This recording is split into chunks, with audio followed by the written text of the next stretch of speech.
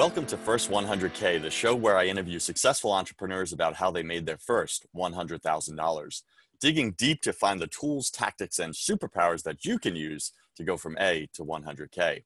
I'm your host, your coach, your friend, Joseph Warren. I am also the founder of two co-working spaces here in Tampa, Florida, where I have the privilege of helping hundreds of entrepreneurs to start, launch, and grow their businesses. Today, our courageous entrepreneur is Aneri Shah, and Aneri is the founder of Siteworthy. And Siteworthy, what they do is they help companies create short form video to scale. She's going to expand on what that actually means to you, but she's a business to business company. And pretty much from my understanding, Siteworthy, the genius behind them is that they take like your bad logo, they take your bad video off your phone, right off your smartphone, and they create a short, powerful, memorable video that you can market with and expand your brand, expand your influence, and expand your client base. So, Aneri, thank you for being on the show. Go ahead and fill in some of the gaps in that intro, would you? No, I would love to. And that was actually a wonderful description. So, I think what Siteworthy is really all about is this idea that the process of producing content has never been easier, as also evidenced by your podcast. You're doing a great job. But, there's GoPros, there's iPhones, there's new cameras coming out every day. There's Kodak coming out. There's this idea that over time, it's not so much about hiring a fancy videographer and spending $10,000 on one 20-second video. It's about how do you quickly create stories with content that already exists that you're producing already, quickly at scale, and also with relevancy, right? Like when Oprah gave her speech, there was hundreds and thousands of videos that went online within minutes, right? So how do you build towards a world in which relevancy is key?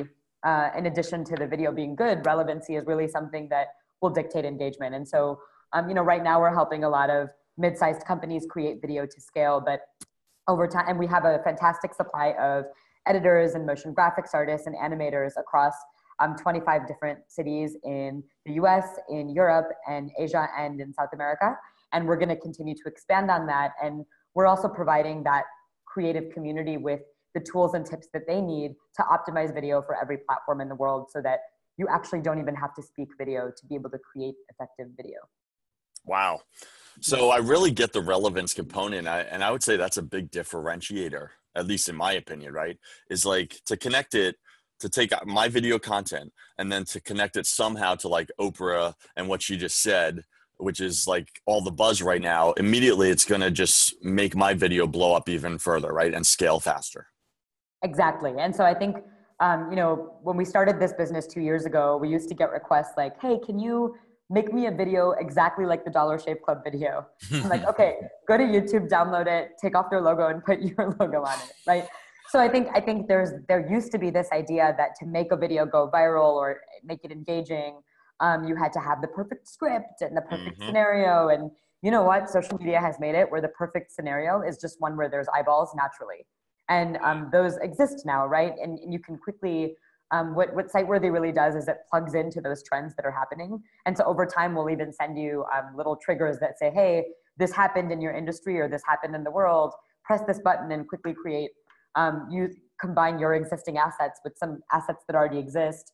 And you can get a video back that will get engagement because people are just searching for that. So our core tenets are really speed and volume.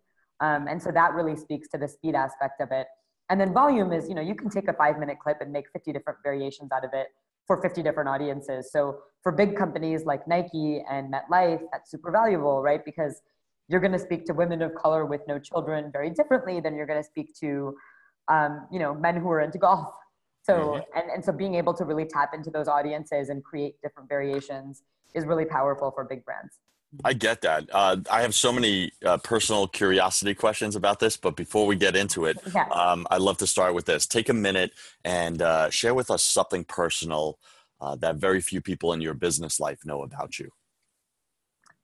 Oh, that's hard. Well, okay. So last year oh my God, was it a year and a half ago now? Yeah. So, but last year, no, 2016 is a year and a half ago. My co-founder and I spent a few months in Chile because they give startups equity-free grants, and that was great. It was great. It was a great way to go focus on our product, go build something, and not have to give away equity in the early days. And then when I came back, I had broken up with my boyfriend, and I had no money and no apartment, and I was homeless for 3 months. And that was definitely an experience. And I have quite a few friends and relatives in New York, but it so happened that there were a few days where nobody coincidentally was able to house me. And I literally was like, oh my God, should I go sleep in the park, or like, what should I do? And then luckily a friend was like, oh my God, no, Aneri, come over. Whatever. I found one person. And that day, or I think the next day, I went and got some freelance work just so I could go sublet an apartment for a month, because it affected my, just this, even when you go to meetings, and you're meeting with investors or, people at C-level, people in C-suite positions, in the back of your head, you're thinking, oh my God, if they only knew that I have nowhere to go home to tonight. Where to go home to tonight. Or that I'm living out of like one suitcase and all of my stuff is in storage and I've been living off 8 pairs of clothes for 3 months. People just don't realize that kind of stuff happens. And then you have to figure out ways to I think this idea of when you're not making enough revenue to support your lifestyle, but then you have to give off the impression that you're doing well to make money is super difficult. And nobody really talks about that because it's embarrassing. Aneri, I think you just nailed it, right? You just spoke to Startup Nation, my audience here, right? Listen, Startup Nation, you're out there struggling to make your first $100,000, right? You have to go through that stage. It's like the hazing stage. It's going through the fire.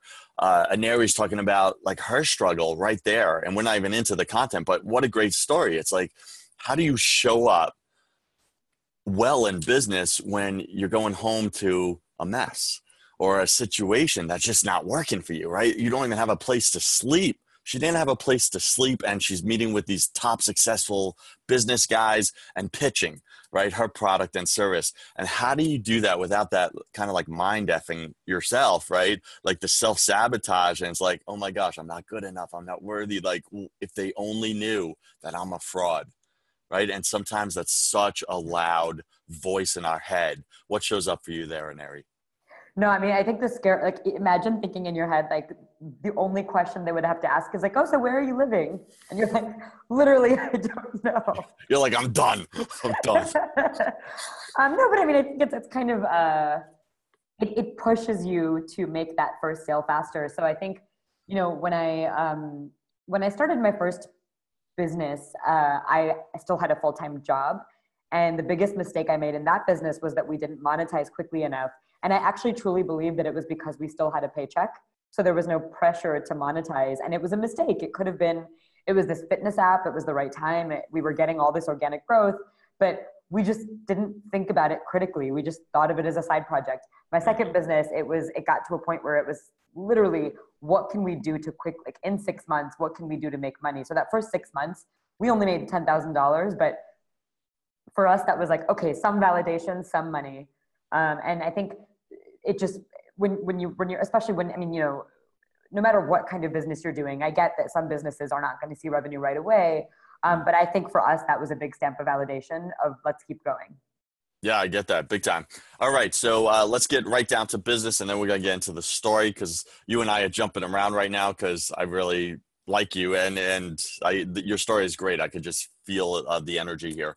So our audience loves to know context. How much revenue approximately did you guys do in the past 12 months? Gross revenue. We've done about $150K in the past 12 months. Got it. And what are you on track to do in the next 12 months? So we're raising a seed round right now. So if we raise a seed round, I'm projecting, and this is going to sound crazy, but somewhere in the annual run rate of $1 million. And if we don't raise money, then, right now the demand is outstripping how quickly we're able to, we're getting to that point where the demand is outstripping how quickly we're able to service it for video. But I would guess that if we don't raise any money, we'll make somewhere between $300,000 to $400,000 this year. Congratulations. I mean, that's fantastic growth right there, How long are you into the business? How long ago did you start? 2 years and a few months. Got it. Okay. So you're 2 years in, you're at 150K, you're on track to gross $1 million in the next 12 months. Yep. Yeah. Congratulations. That's awesome. Thank you. You're welcome. So Neri, we all love to hear from the mega millionaires, the billionaires, their success stories, right? But many of my audience struggle to relate to them because they're struggling to make their first 100K. They're hearing the stories of tens of millions, hundreds of millions, billions of dollars, and those are completely different struggles up there. Take us back to when you were struggling to make your first 100K, your first year in business. Paint us a vivid picture and tell us that story. Yes. So I would say that my first piece of advice is stop reading blogs about billionaires that talk about how they make money, because they focus on things that don't make sense when you're in your first 100K. So our very first client was the hardest client to get, just because one, you're still in that phase of, you don't even want to see friends because you're like, we haven't made money yet. The first client it was through a personal connection. I used to work at Shutterstock, and the CTO of Shutterstock went on to a new company called WorkMarket, and we went to WorkMarket. And at that point we were also doing some filming, and, our business model was a little bit different. We had no samples. We didn't really know, we knew what we were doing in terms of pricing, but, we had no sales yet. So there was definitely a little bit of fear about, if they even ask for a sample, what are we going to do? And so we went, and luckily our personal connection was like, oh, I'm in. Let's try to do this. But then the head of HR was like, oh, I want to meet with them, and let's do some due diligence and talk. So, a month or two goes by, and we haven't gotten the yes yet. And we're both kind of freaking out because we're like, all right, we're about to hit, the 5-month mark. And we said 6 months. And one of our friends said, you guys just need to woman up and just go over there, like literally go old school sales, like go over there with cupcakes. So we pretended, they don't even know this, but we pretended we had a meeting nearby and that we had bought or gotten cupcakes from that meeting. And we literally went and bought cupcakes and just stopped by their office and gave them cupcakes, and they signed the contract that day. Are you kidding me? And it was our first $10,000. It was our first $10,000. And we felt so silly, just like, hey, we just happened to be in the neighborhood. And I think I love that quote that to improve, one must contend to be thought foolish and stupid. Yes. And it's like you that obviously is not going to scale. We didn't bring cupcakes to our next 20 customers, right? But why not? Maybe we should have. I don't know, right? But it was interesting how quickly that went from like, oh, maybe to, oh yeah, you know what? And I do think I would be interested to know from their perspective why they signed that day. I'm sure there was a certain level of guilt associated with like, well, they've done a couple meetings, now they're here with cupcakes, they're so nice. So who knows? I don't know. But I think that level of high touch is just necessary. And I think the other piece of advice too is don't underestimate the power of your immediate network. I think a lot of times people are uncomfortable going to people that they just know. But the first, I think 8 or 9 customers all came from our personal network. And then you'd be surprised at how quickly the referrals start to roll in after that. So up to like our first 10, I mean, if you're B2B, up to our first 10 customers, we're all personal network. I love that. Startup Nation, listen to the wisdom bombs that Neri is dropping on you. Look at your own personal network first before you're reaching out for those cold leads, those cold sales, right? Who in your network can connect you to who you want to do business with, right? And sometimes it's closer than you think. I remember just a quick personal story with this podcast.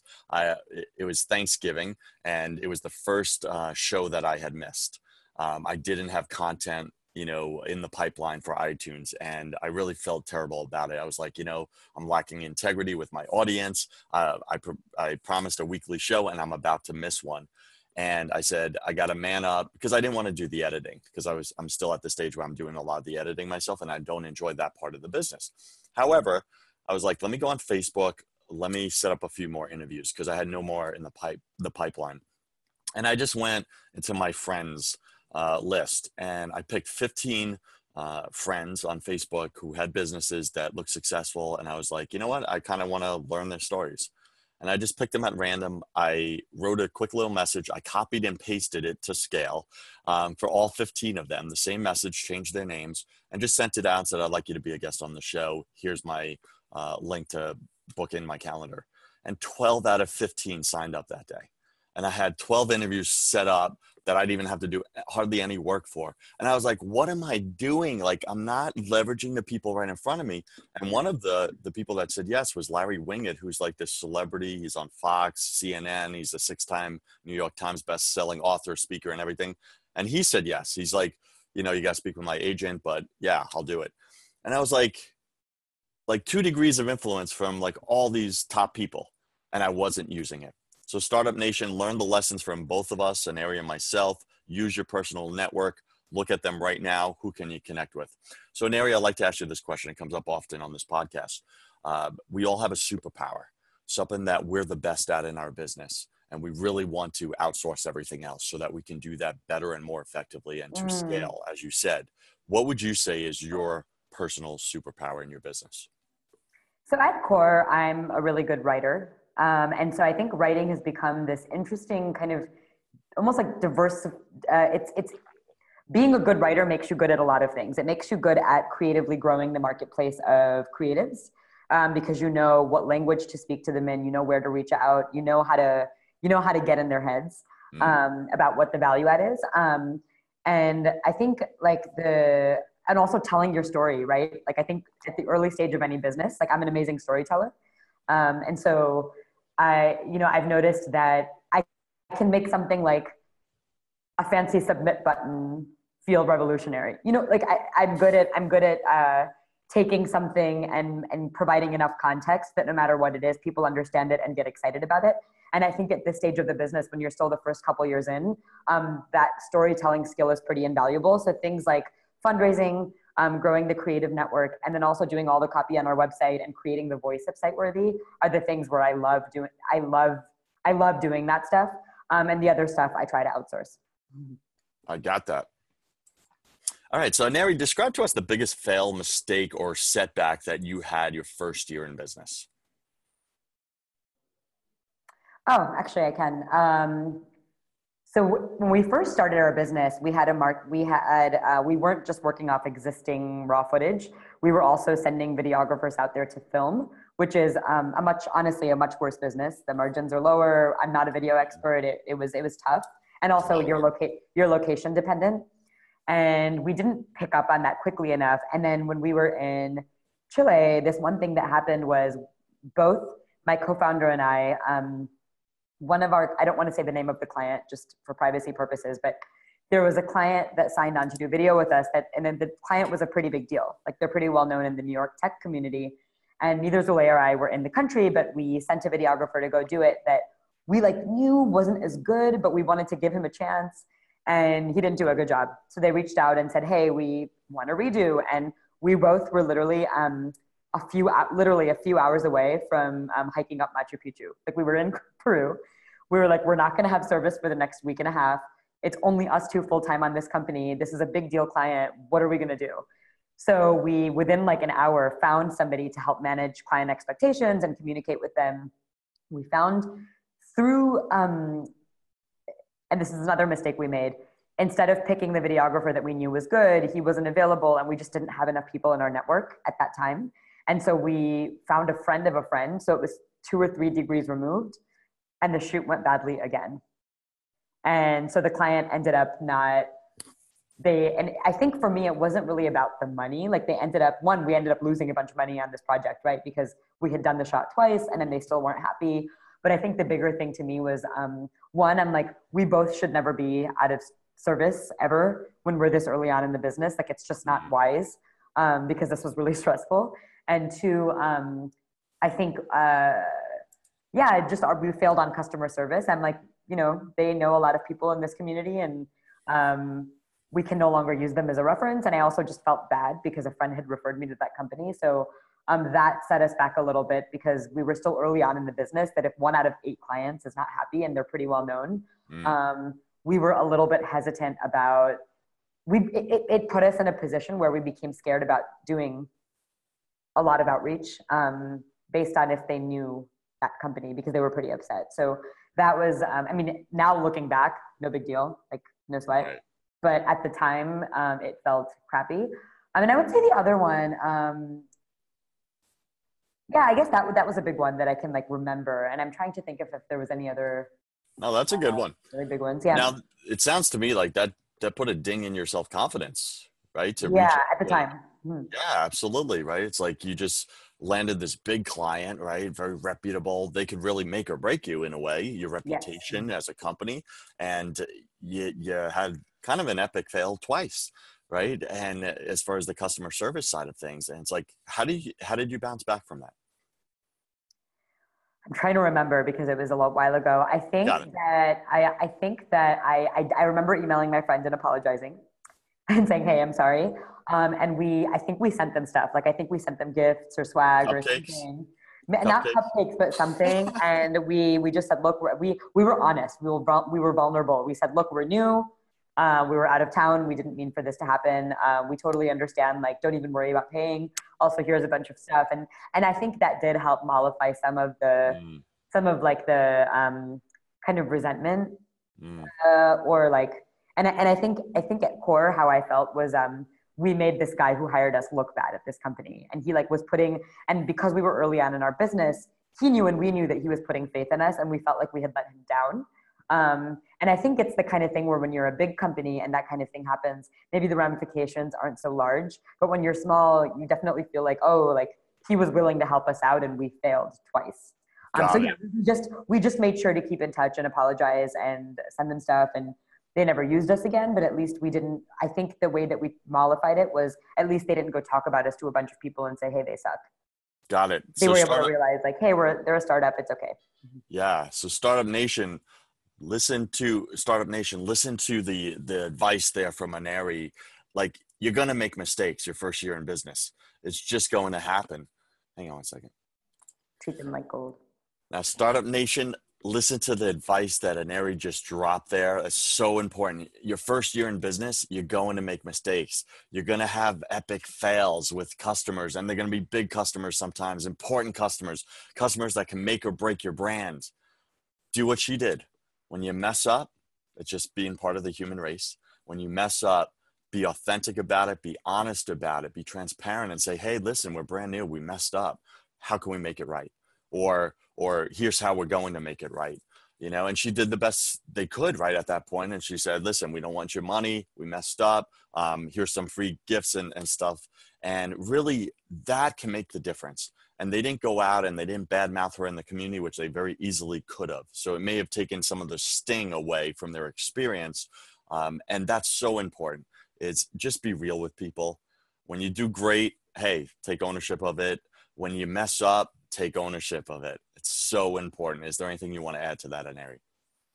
Yeah, I think this idea that, and I think I've read this in a few blogs, but I never really thought about it until this happened, is like your first, however many customers, you know, everyone's volume is different, but your first set of customers are your biggest cheerleaders and can be your biggest cheerleaders, and you have to treat them that way. And even if you have a bad experience, at least then they don't go badmouth you. But I think the takeaway really is just make sure that you treat your first set of customers like they're royalty.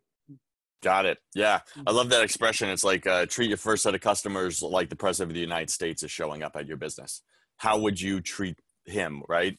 Treat your customers that way. What was the biggest fear holding you back your first 12 months in business?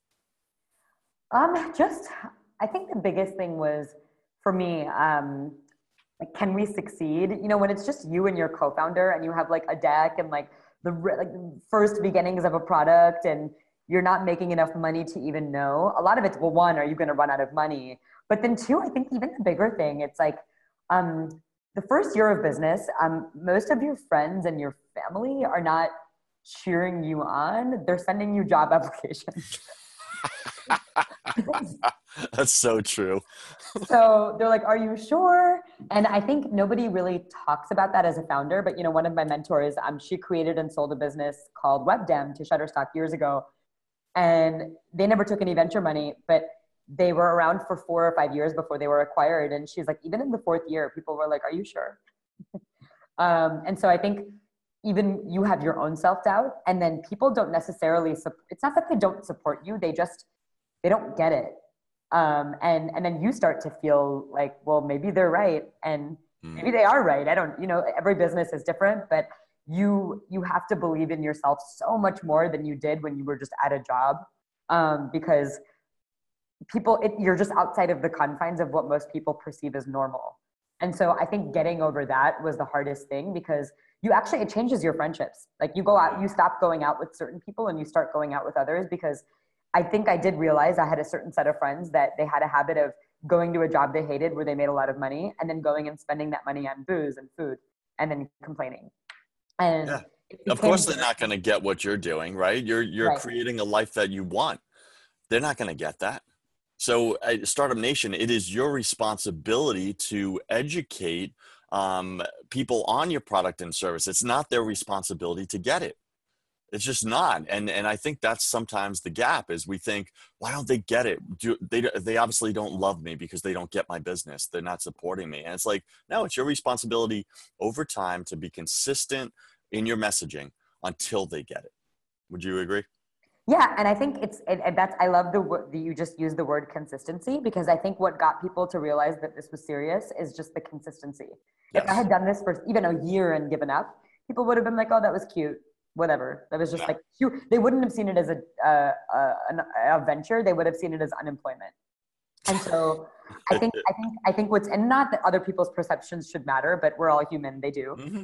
And so I think the more consistent you are, the more, and the more consistently you deliver your message and keep getting out there, even if it's hard, people start to realize. And I think the biggest thing too is people who've never started a company, you pivot 1,000 times as you start. And it's not even really pivoting. It's honing in on what your specific value prop becomes. Like even changing our business from filming and editing and animating to just existing assets and animation and post-production was a game changer. And so I think it takes more time than you think to get to a point where you feel like you've hit that, especially when it comes to your first 100K.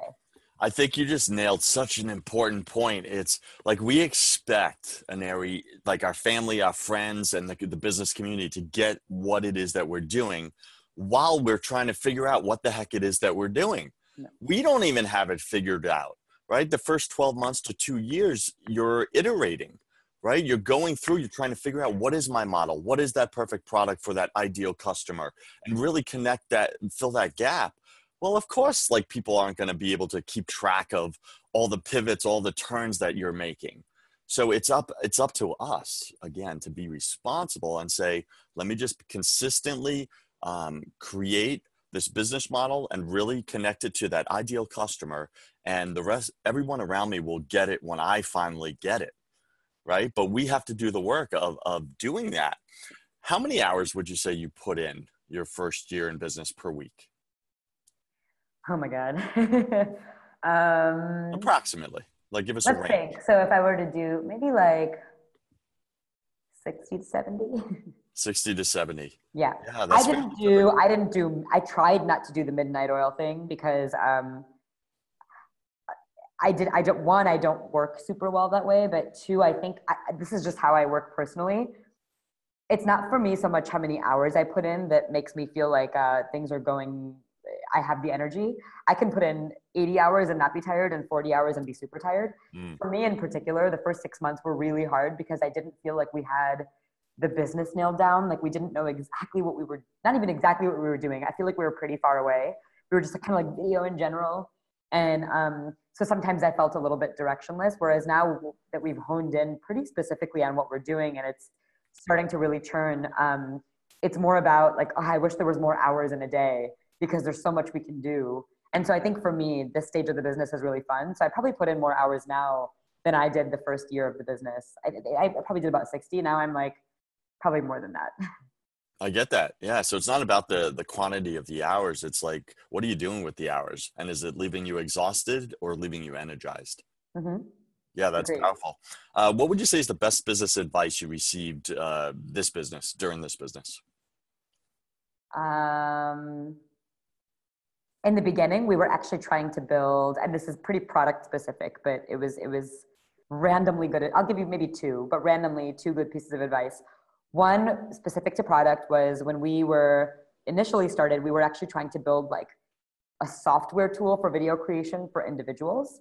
And at some point, and my experience was in building marketplaces. And so I thought at some point in the business, someone was like, oh, you're connecting brands to freelancers and producing video. That's a pretty cool business.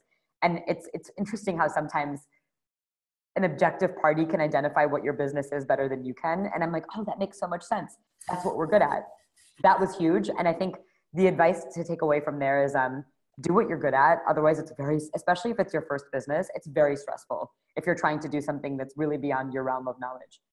The other part of advice that was really helpful, I was at an event where there was female founders speaking very candidly about their experiences.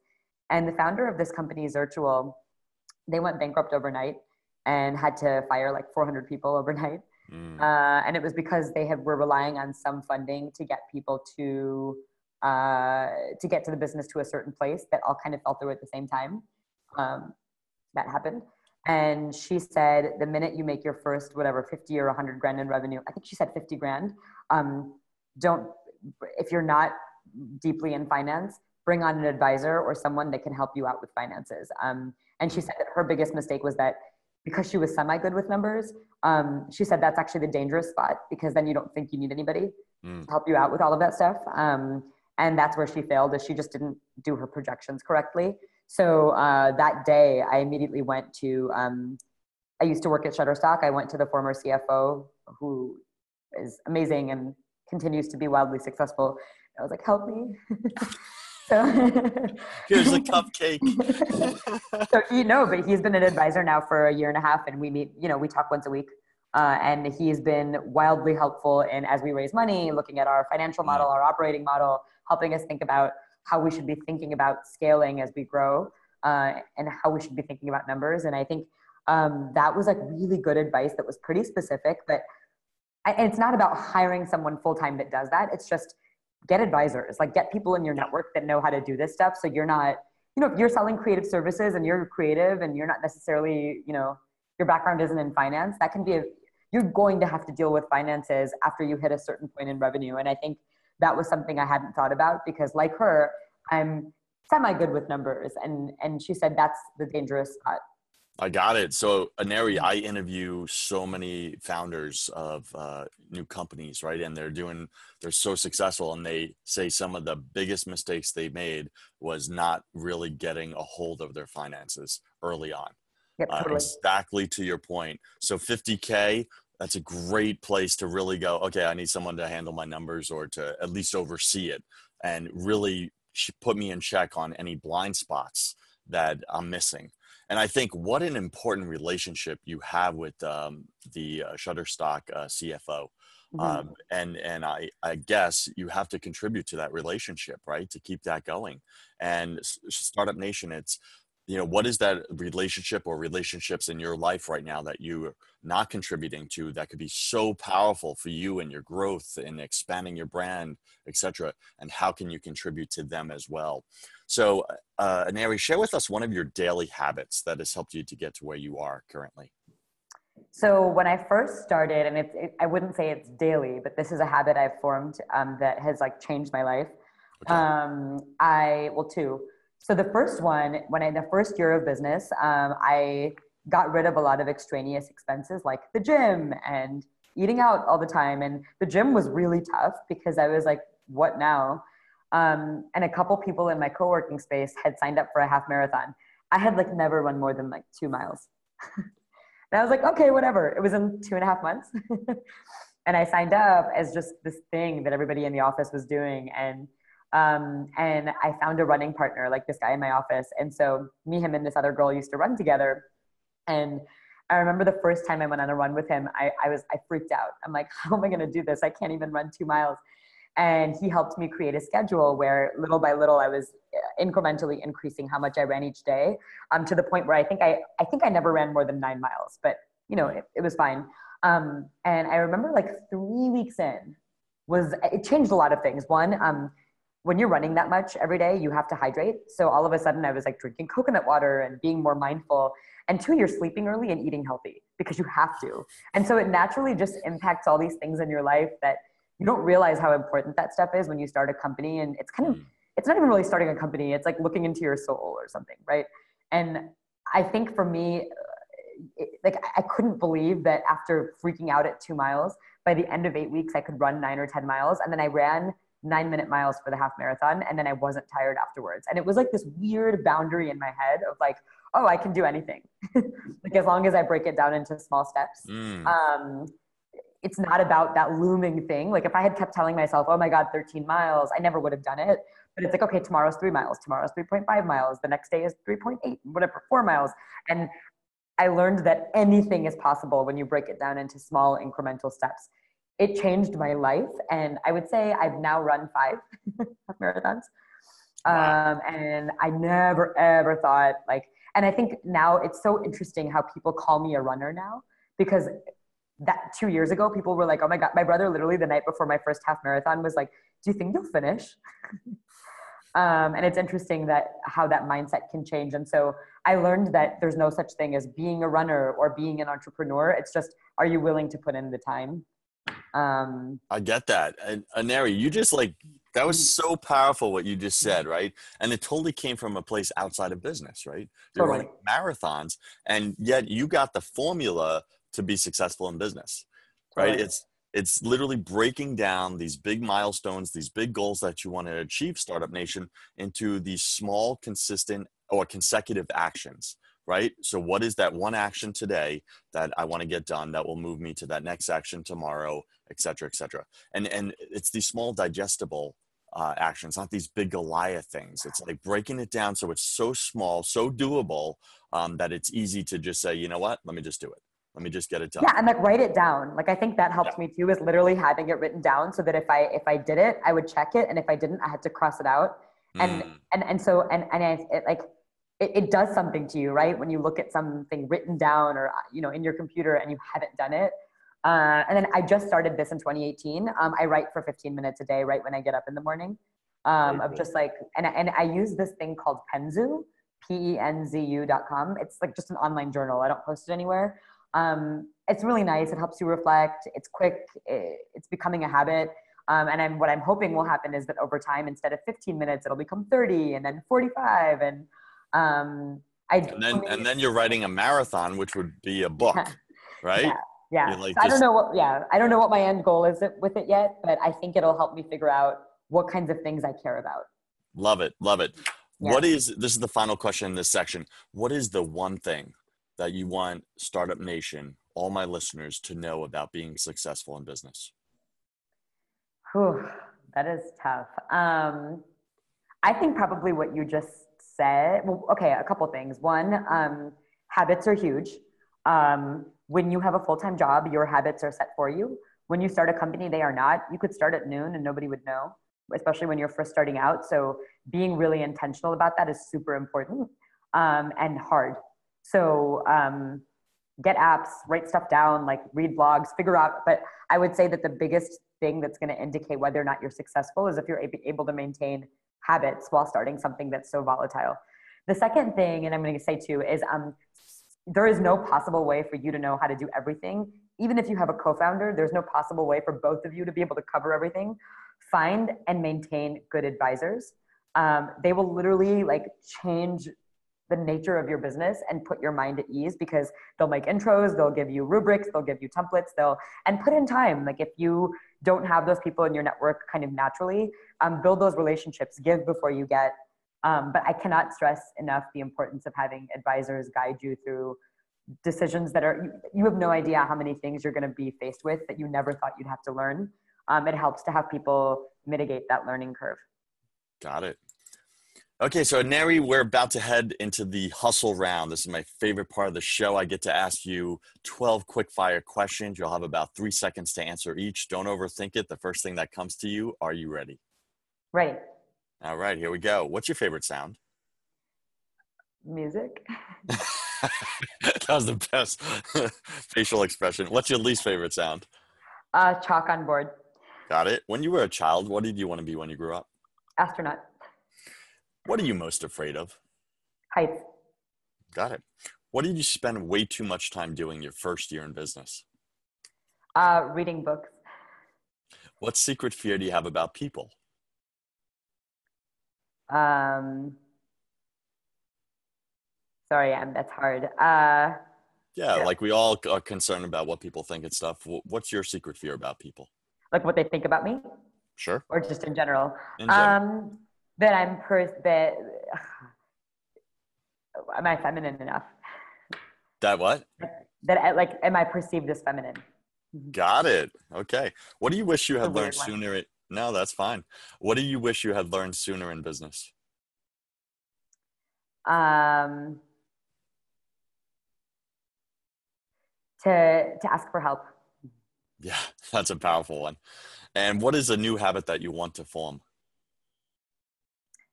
The writing one, and then oh God, the writing one. I really wanna write every day. Got it. And what's a bad habit you want to break? Too much Netflix. Too much Netflix. Awesome. Yeah. Pick three words to describe who you are now. Brave, foolish, and sarcastic. Okay, got it. You just painted me a great picture. Pick three words to describe who you were your first year in business. Scared, indecisive, and excited. Okay. Imagine sometime in the distant future, and there you are standing in front of your tombstone. Read to us what it says on it. I'm gonna say something Tina Fey said. To write is to live forever. Got it. Awesome. And last question. If you could come back to life after you died and tell your family and friends only one piece of advice, what would you say to them? Invest in people. Invest in people. Love it. All about relationships. That's awesome. Aneri, what's the best way for our listeners to get in touch with you? A couple different ways. So you can either email me. It's Aneri, Aneri at Sightworthy, SIGHT worthy.com. You can also find me, if you want to slide into the DMs, you can find me on Instagram. It's CANERI 505. Those are probably the two best ways to reach me if you want to connect. So yeah, either shoot me an email or find me on Instagram and we can connect. Awesome. And is there anything that you want to share with Startup Nation? Anything you want to promote, a project you're working on, an upcoming book you're writing, anything like that you have? Go 30 seconds. Actually, yeah, I would love. So I think two things. One, if you need to create short form video, or if you just want advice on what platforms are hot, literally feel free to reach out to me. I'm happy to give you tips on shooting with your iPhone and what platforms are hot. Second, I'm toying with the idea of creating a podcast led by women of color for women of color. So if you are a woman of color, reach out to me and I would love to talk to you. Cool. Do you have a working title? Ambiguous Brown. Say that again. Ambiguous Brown. Mm-hmm. Ambiguous Brown. That's fun. I like that. Awesome. Aneri, thanks for joining us today. And I wish you peace, love, and superpowers. Cool. Thank you. You're welcome. Startup Nation, want to grow your business faster than you ever imagined? Head over to First 100K for even more tools, tactics, and tricks that you can use to go from A to 100K. I'm Joseph Warren, and you were made for greatness. So stop being a wuss and start being a winner. Have a blessed day, and I'll catch you on the next show. Cheers.